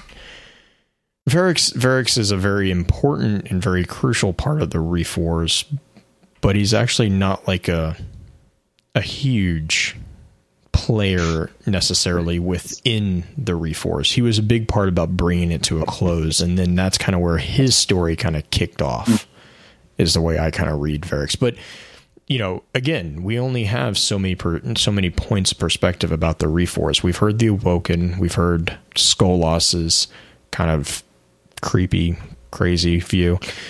Varix is kind of more pragmatic view from his like defense of why he separated himself from Skolas's kind of he defected. And then we have the Guardians, who are, you know, they're around at this point in time. And so we actually have a card that actually kind of talks about the Reef Wars from Cade's perspective. And this is the Prison of Elders, the Reef Grimoire card. And it says Cade 6, overheard in a tower lounge, which is 100% appropriate for Cade. And it says, didn't anyone tell you about the Prison of Elders? Weren't you on the strike team that killed that Archon priest, the one who escaped? Okay. I'll tell the story about the Prison of Elders. The Awoken will tell you that a long time ago, the Queen conquered the House of Wolves. What they won't say, because they are very serious, important people, is that the House of Wolves did a lot of the job for them. After the Queen killed the Wolfkel, the Fallen just started competing for the throne. One of the first battles was called the Eos Clash, and I wasn't anywhere near it, but I'm pretty sure I'm not making this up. A Fallen named Skolas wiped out one of his rivals in the Eos Clash, but the battle cost him so much he got to thinking, if the Reef killed my boss and gave me a chance at the throne, maybe I can use the Reef to kill all my rivals too. Pretty good, right? When they told me I had to be the Vanguard, I went to ask some Fallen how I could get out of it. They just told me to kill all my friends, and then myself. Anyway, everyone involved in the Civil War was starting to try to play their rivals against each other. And the Awoken too. No one wanted to become so strong that they become a target. No one wanted to bleed their own forces dry doing someone else's dirty work. Cutthroat politics. And who's the best at cutthroat politics? That's right. Her Majesty, the Queen of the Reef. At the end of the wars, the Queen had played her way into the strongest position, and she had a collection of fallen nobilities and servitors she thought might be useful to her. Of course she thought so. She just used them against every other and won absolute control of the Reef, the Belt, and the House of Wolves. She wasn't just about to toss away her playing pieces. She kept them frozen in her prison, the Prison of Elders, and she gave the keys to that prison to my buddy Varix, a Fallen who showed her loyalty. The Prison of Elders is a really curious thing. It holds creatures of enormous power, not just wolf nobility, all kinds of beasts captured by Corsair expeditions or lured in by the Queen. And it holds them well. The Queen, she can do things I don't understand. There's a power behind her, or in her, that values that prison. But I hear there's a few prison breaks. Some old Kel got the old House of Wolves back together. Now she started to wake up her captives. Varix is inviting Guardians out to the Reef to do battle with them in an arena. Show valor, earn rewards. It's been their crucible. Maybe the Queen wants her collection thinned out. Maybe the Queen wants Guardians in the Reef to deter more unrest. Maybe the queen wants intelligence on how her prizes fight. Maybe she wants intelligence on how we fight. Whatever happens, I want you to remember that she knows, more than anyone else I've met, how to set one foe against another. And that kind of, to me, actually seems to be the more objective point of view of the Reef Wars. Like, it really, because we were involved in the sense that it was taking place around the time of Twilight Gap, but we weren't actually involved in the Reef. This was between the Awoken and the Fallen. Like, the Guardians weren't really involved at all. And so, that's the only other big important thing about the Reef Wars, I think, that we really haven't touched on is the entire importance of it to us as Guardians, to us as inhabitants of the city. And we did kind of touch on it a little bit, but the thing is that this whole thing was set off because the Fallen were gathering to attack the city, right? They were coming to Twilight Gap. They were coming to completely destroy the city. And the wolves, like Justin, I think it was you that was saying at the beginning, this was a huge, huge gathering of a house of Fallen. They were an enormous amount of Fallen. And if the House of Wolves had landed on Earth to participate in the Twilight Gap battle, we would have lost. They would not have. There would have been no way to withstand the onslaught. And so by throwing her people into a war, the Queen actually saved us as well as gaining the allies that she gained through the Reef Wars. And she kind of, until Petra kind of did her little foobar, she gained an ally with the tower as well because she saved the tower. She pretty much was one of the reasons that the tower did not fall at Twilight Gap. There were heroes on the ground, but she prevented a huge, huge force from joining in. So, now, do you know how I view the whole Reef Wars action in terms of how the greater picture of what was going on at the time? I read a book, and it was awesome. It was about World War II, the invasion of Normandy, and it was the birth of the CIA was built from the OSS and other agencies, and their first operation was called Operation Jedburgh, which was a Scottish word. I can't remember what it meant, but basically they dropped in the rear in France. And all they did for months leading up to the Normandy invasion was booby trap, subvert locals to their side, and just pretty much just harass everything the Germans did during the build up to the invasion at Normandy. And when D-Day finally came, when they finally invaded, the Jedburghs just like freaking ran around just blowing stuff up and made it. They made it to where like seriously, they made it to where the bulk of the German forces at hand couldn't even make it to the beach. Right. And honestly, well, that was why Rommel's troops were the only ones there. Yeah, and my grandpa was on the beach at Normandy, so without them, you might not have a third co-host on this podcast. I'm going to have to agree with you because one of mine was. So, yeah. Bam. So, yeah. But no podcast without that going on. We would not be here without them. So, yeah. It's not. And again, these are all, there are huge tie-ins to real events here. You have, you have that. You have the entire playoff, the Aeneid, which was obviously based off massive wars that happened historically. Probably not, in the way described in the Aeneid. I'm not saying that. It was a mythological tale, obviously that. But there was historical battles of that. So, yeah, that was a good connection. And I think real fast, Willie's going to have to jump off. Yeah, I'm sure you boys are going to continue on. We'll soldier on for a bit. It is the wife's birthday, so I got happy birthday. Happy birthday.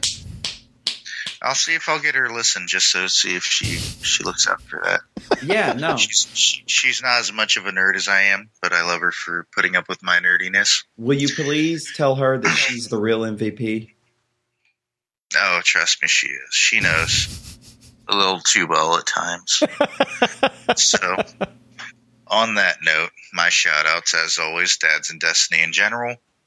Of course, my clan, Foxtrot. Always a great clan to be in. Always have fun with my guys here. Big shout-out to Bife. I hope you're enjoying your sleep, buddy. We flippin' miss you. And we will get the Sultry Tiger back on here eventually. And big shout-out to everybody out there that listens to us. Like, I don't understand why you like us, but I do appreciate it. Say that. Stop. Because they're going to have that revelation now. They're like, oh, we're not supposed to be listening? Let me just go ahead and stop doing that for the rest of my life now. So thanks you guys for, tuning in, listening to us each week. It's truly awesome. And, be back on board next week. And I think that's about it for me. So awesome. You boys have fun, and I will catch you later. Cheers, Willie. All right. So that's pretty much all the views of the Reforce. And so we also, we kind of talked about the summary. And I think the only really other big thing, we did talk about Payment 6. And we talked about the Maraid artifact, which is interestingly enough a hunter artifact. I thought that was kind of interesting. And there was only a couple other armor artifacts, I guess you would call them. One more hunter, which is, you want to take that one, Justin, the Palace Ring? Yeah, it's basically a Queen of the Reef commissioned ring for each of the survivors of the Siege of Palace. Bam. Yeah. Which we know was not Paladin Rife. Now. So thanks. And then there's also a Titan artifact called the Fortuna Pendant.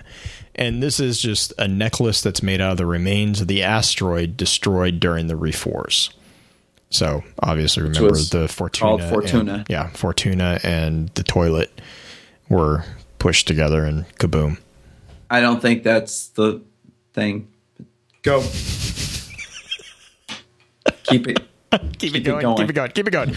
And then an interesting thing is, so Ishtar Collective has a really cool thing that they do. They actually historically, all of the stuff they do. Well, there's that. They actually anyways, they actually keep a historical record of all the variation of different things. So items, missions, bounties. And this is really kind of good because one of the examples is actually what we're about to go through.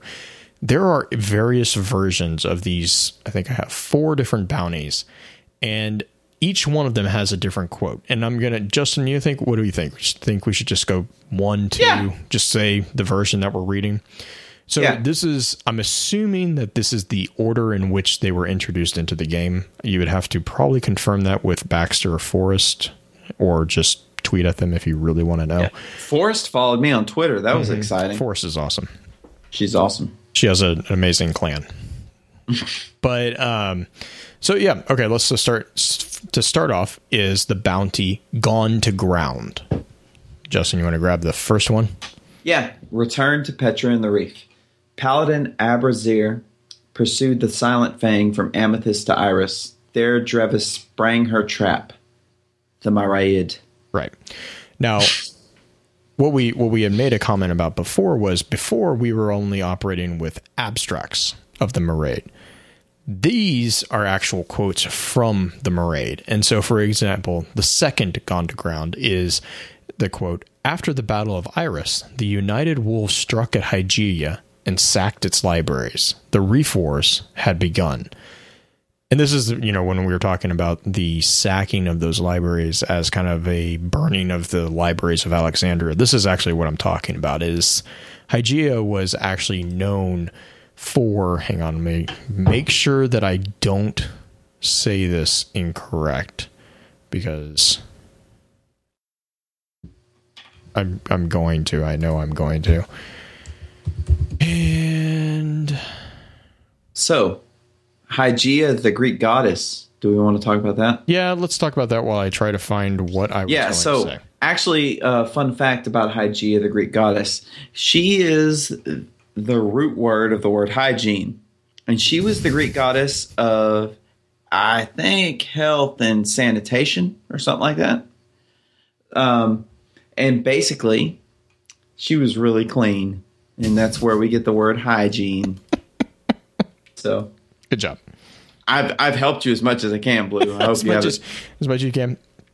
I think I want to say that it's in reference to 10 Hygeia, which is the largest asteroid. But let me make sure that I'm. Yeah. So Hygeia division is the largest division of the Reef Cryptarchy's areas. Like the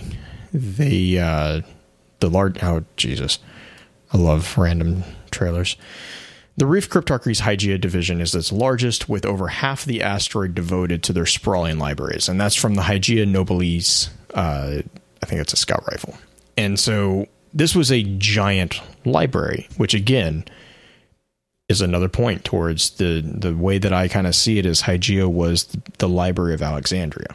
And so, and right, Dr. Nimbus in chat is Raul is from the Reef. The Cryptarchs that we know of, well, two of them that we actually have seen, all of the Cryptarchs that we've actually seen, they're both awoken. Been awoken. And so, now that's not to say that. Go for it. There is such a thing as Earthborn awoken. Right. Well, no. Right. But do we know that the Earthborn awoken weren't trained? No, I'm not saying that. I'm just saying there's a pretty strong indication that they probably weren't, because of the animosity between the Earthborn and the Reefborn. Yeah, they're not there anymore. They're not really well liked. But so Hygeia was the kind of the start. That was the start of, I think, the descent into, I guess you would call it, madness or rabidness of Skolas. Was, the burning of a library. Even though I think this was technically not under Skolas. But anyways, so the third version of Gone to Ground. Yeah, I've got it. It's when the battle at Iris faded, it was not Skolas at Zyr's feet, but Skolas' bitter rival Praxis, the Howling. Skolas was now the undisputed Kell of Wolves, the Maraid. Sorry, that's how I say it in my head. It's all about emphasis. So the fifth version, and yes, we skipped the fourth. The fourth doesn't have anything to do with the Reforce. Yeah, the fifth version of Gone to Ground says, led by Drevis, the Silent Fang evaded the Web's defenses and struck at Amethyst. Hundreds perished, including Coven leader Pinar Venge. Now, anybody recognize that name? Petra. Yup. Sorry, did I ruin it? Petra. No, you didn't. Petra. So we also know from I think it was, the Skolas defeated card, that the witches raised Petra, which a lot of people have also made. We've also heard a lot of comments about the whispers that Petra hears and stuff like that.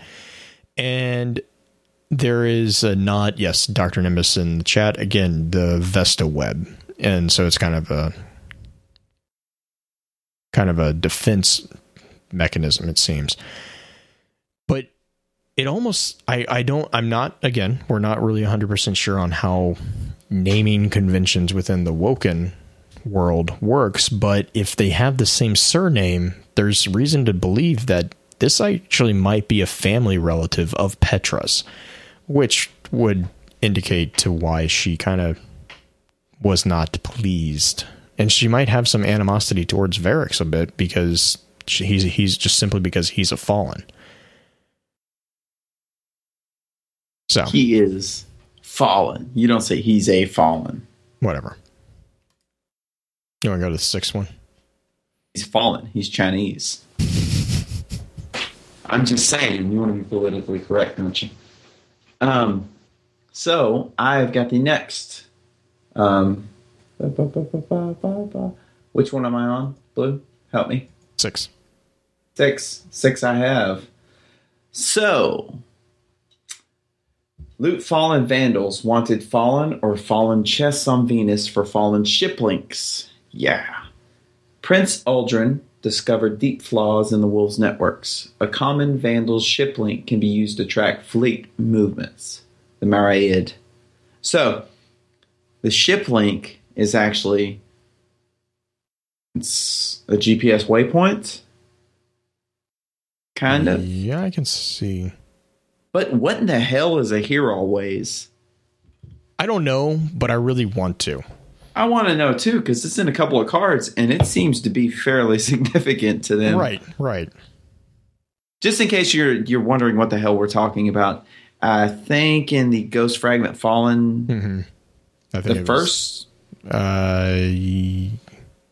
of the early ones. It's a vanilla Ghost Fragment Fallen, and it's basically a drag or a vandal, I can't remember which, running inventory of the loot it got from something. And it's like naming all the stuff it's got, and it mentions a couple times X amount of Here Always. And then it shows up in the Maraid as well. So, I don't know what a Here Always is. But moving on. Yeah, I mean, I'm not seeing any. Nothing really comes. I mean, I'm trying to think. It's one of those things when we did the Elixni, and when we did the Elixni one, I wanted to put it in there, but we just didn't have time. It makes me want to think about just little knickknacks. Mm-hmm. Like that's whenever they say it, I just like bric-a-brac. Yeah, like a fallen bobblehead, like a Varix bobblehead.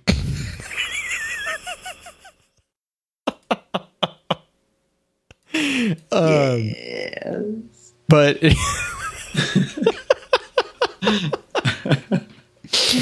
okay, so the seventh version of Gone to Ground is, it says, after the scatter, many would-be Kells squabbled for power. In the end, only Skolas and his silent Fang were left standing. And that's, again, a quote from the Maraid. So, it's just, again, these are just literal quotes from the collection of stories. And that's kind of the only ones from Gone to Ground. Now, the next bounty that we have that has a bit of versions is the bounty Kell of Kells. Yes. Justin, I see you jumping on that first one. Varix wishes to honor you. Yes. The Hildian campaign had two purposes: to break Skolas' siege of Pallas and to position the Crows for an expedition to Jupiter. The Maraid.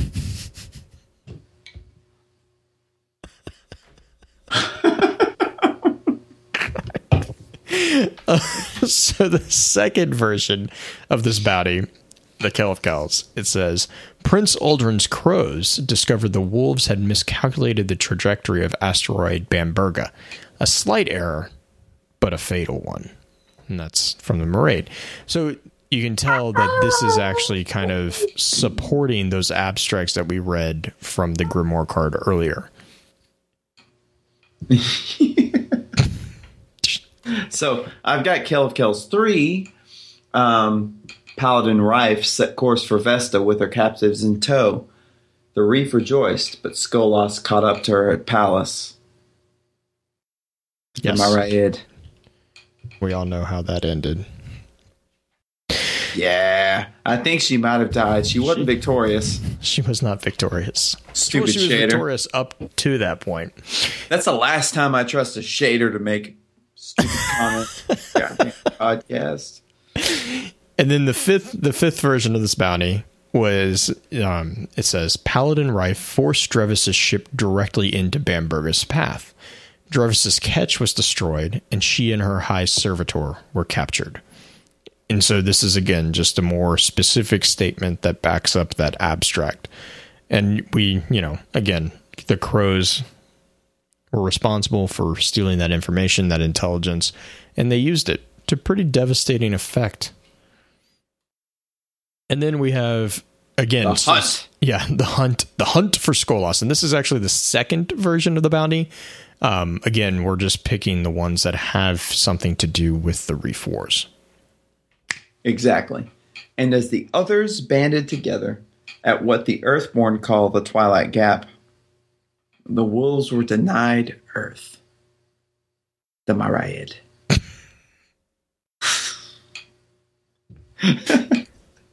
It never gets old. It's not going to get old.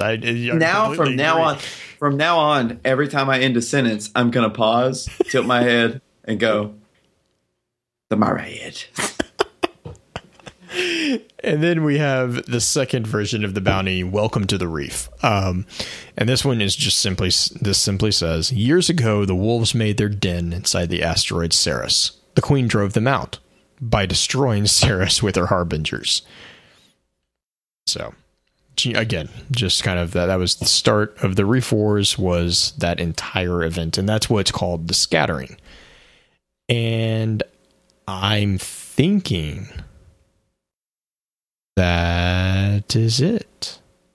Boom. I think I'm like I said, I was kind of out without internet this week, so I apologize if I missed something from chat. I'm trying to remember if I know we talked a lot about it as we read the Grimoire cards, so I think we nailed most of it. Oh, thank you, Dr. Nimbus. So clarification on the Vesta web. That is a defense or a really big habitat ring, according to Dr. Nimbus from the chat. So, yeah. Vesta is the crown jewel of the reef. I think that's a pretty fair assessment of Vesta. It seems to be Vesta is in their culture synonymous with royalty, and you can hear it in weapons like Vestian Dynasty. And I think there's actually a card where they say don't stray too far from Vesta. It's like their guiding star. Blue? Did I speak out of turn? No, you did not speak out of turn. I'm Bam! Nimbus is asking. Reef Society. Yes, we can, Nimbus. So, Reef Society is matriarchal. Yes. So, males in Reef Society are not significant, not even in the least. The fact that Aldrin is given any spot of honor whatsoever by Mara denotes her power, her deference for him. I mean, like, he's a special individual. Basically, there's not a lot of males in places of power within the Reef Society. Is that a pretty fair assessment, Blue? I want to say yes. I think so. Some of the Tetchun names sound male, but I don't know if that's just my sexist self assigning a male visage to a name. I mean, I don't know that Shuro and Sedia. Yeah, and I'm Shuro sounds like a guy to me, but that's just me. No, I want to say that the Coven are all female. Yeah, exactly. So, which is but I hesitate. The reason I'm hesitating is because of what do we call the Hive females? Wizards. So to call something a witch in Destiny parlance doesn't actually necessarily denote. Yeah, it doesn't necessarily mean. All right, so I want to give a huge shout out to Unisis for pretty much taking on and designing what has become to known as Lorebot 1286. And if you don't know what I'm talking about, that's probably because you're not in our Discord chat, and you really should jump in there because it's getting to be really interesting. We're automating a lot with chatbots, and Uni has designed a chatbot that we hit a command and it will pull up from Ishtar. It will automatically search Ishtar for you. You can tell it to pull an automatic card. And one of the coolest things that I think about it is that it's actually going to allow us to pull specific weapons. And so we're going to start doing kind of a daily weapon trivia, I think is what he was kind of talking about doing. And so amazing work from Uni on that one. And then my other shout out is to Google Fiber, because I have internet because of them. Holy, whoa. You don't have internet. Yeah. You've got Skynet. Holy, have you guys seen? I sent a speed test out to people, and yeah, it was like, I think it was 950 megs down, or 945 megs down, 950 megs up. So just a bit of an upgrade. You had better not come back to Texas, because I'm punching you in the neck. That's ridiculous. Literally, if you just want to comparatively discuss internet connections, Blues are his informational packets, or whatever you call them, are like bullets from a gun, and mine are the like messages on pigeons. And then sometimes the pigeons, they just get errant and they fly to different places. That's the difference. I dropped my phone. That's how disgusted I am with that damn download speed. Is that? Yeah. That's almost like what is that? It's roughly. It's 60, almost a gigabyte. Yes, it is. It's fiber. I do a gigabyte down. And a half gigabyte it's roughly 60 times the fastest that AT&T was providing randomly. What is it? Is it Google Fiber? Mm-hmm. Yep, Google Fiber. Who do I have to bribe is my question. Google. Well, if the rumors about Google were true, they know that I want their fiber. So already just from this conversation. So, okay, guys. So I hope you enjoyed the Reforce, and also I'd like to give my shout out to this point. So Blue stopped gabbing about his fiber. I would like to give a great big shout out to Grim Reaper 0380. He was in the live chat a little earlier, and he's all the way from Finland and had some really kind words for us. And I think it's just awesome. We have viewers in Finland, and even the ones here. I mean, nobody's better than anybody else, but it's awesome. I never thought that anything I said would reach out that far. So I just want to say thank you for listening. Thank you for making us a part of your day, anyone who listens. And then I'd like to also thank Forrest and Baxter from last week from Ishtar-collective.net. Did I say that right, Blue? Yes. Okay, cool. Remember the dash. Awesome. Remember the dash. Remember the dash, because if not, you go to another site that's not even regarding Destiny. I don't know what they sell, but I visited them a lot. So, yeah, anyways, check out Ishtar-collective.net. If you're serious about lore, or if you just wonder what the hell we're talking about and you just want a little bit of clarification, check them out, because it's real easy. It's all search engine database forms, so all you have to do is search keywords, and you'll get all the cards regarding that keyword. Pretty awesome, actually. Big shout out to my clan, DoD Chatawhite crew, got to. And also another big shout out to Bife. Sorry I missed you, but he's Focus Fire family. He'll be back. Not really worried about that one. Stack up. And anyway, okay, so for the record, anyone who doesn't understand what we're talking about with this stack up, we'll be releasing a shorter video, but basically go and look at the Sunday Night Archive from this week. You should watch that whole thing. It is a little bit ridiculous. We coerced Bife into playing Infection on Halo 5 with us. Honestly, I've gotten to talk with Bife while I played. I've gotten to talk with Bife while he played.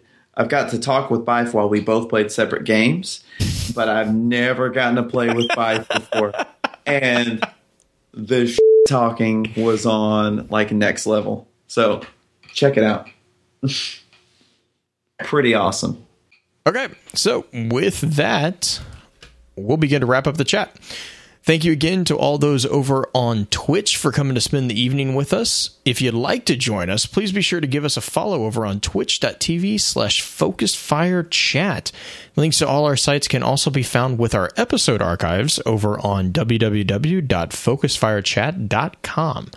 Please be sure to email us at focusfirechat@gmail.com with any feedback, questions, or topics you'd like to see us tackle in our new YouTube videos that we're in the process of putting together, the Lore 101 series, and Justin's Spinfoil Corner.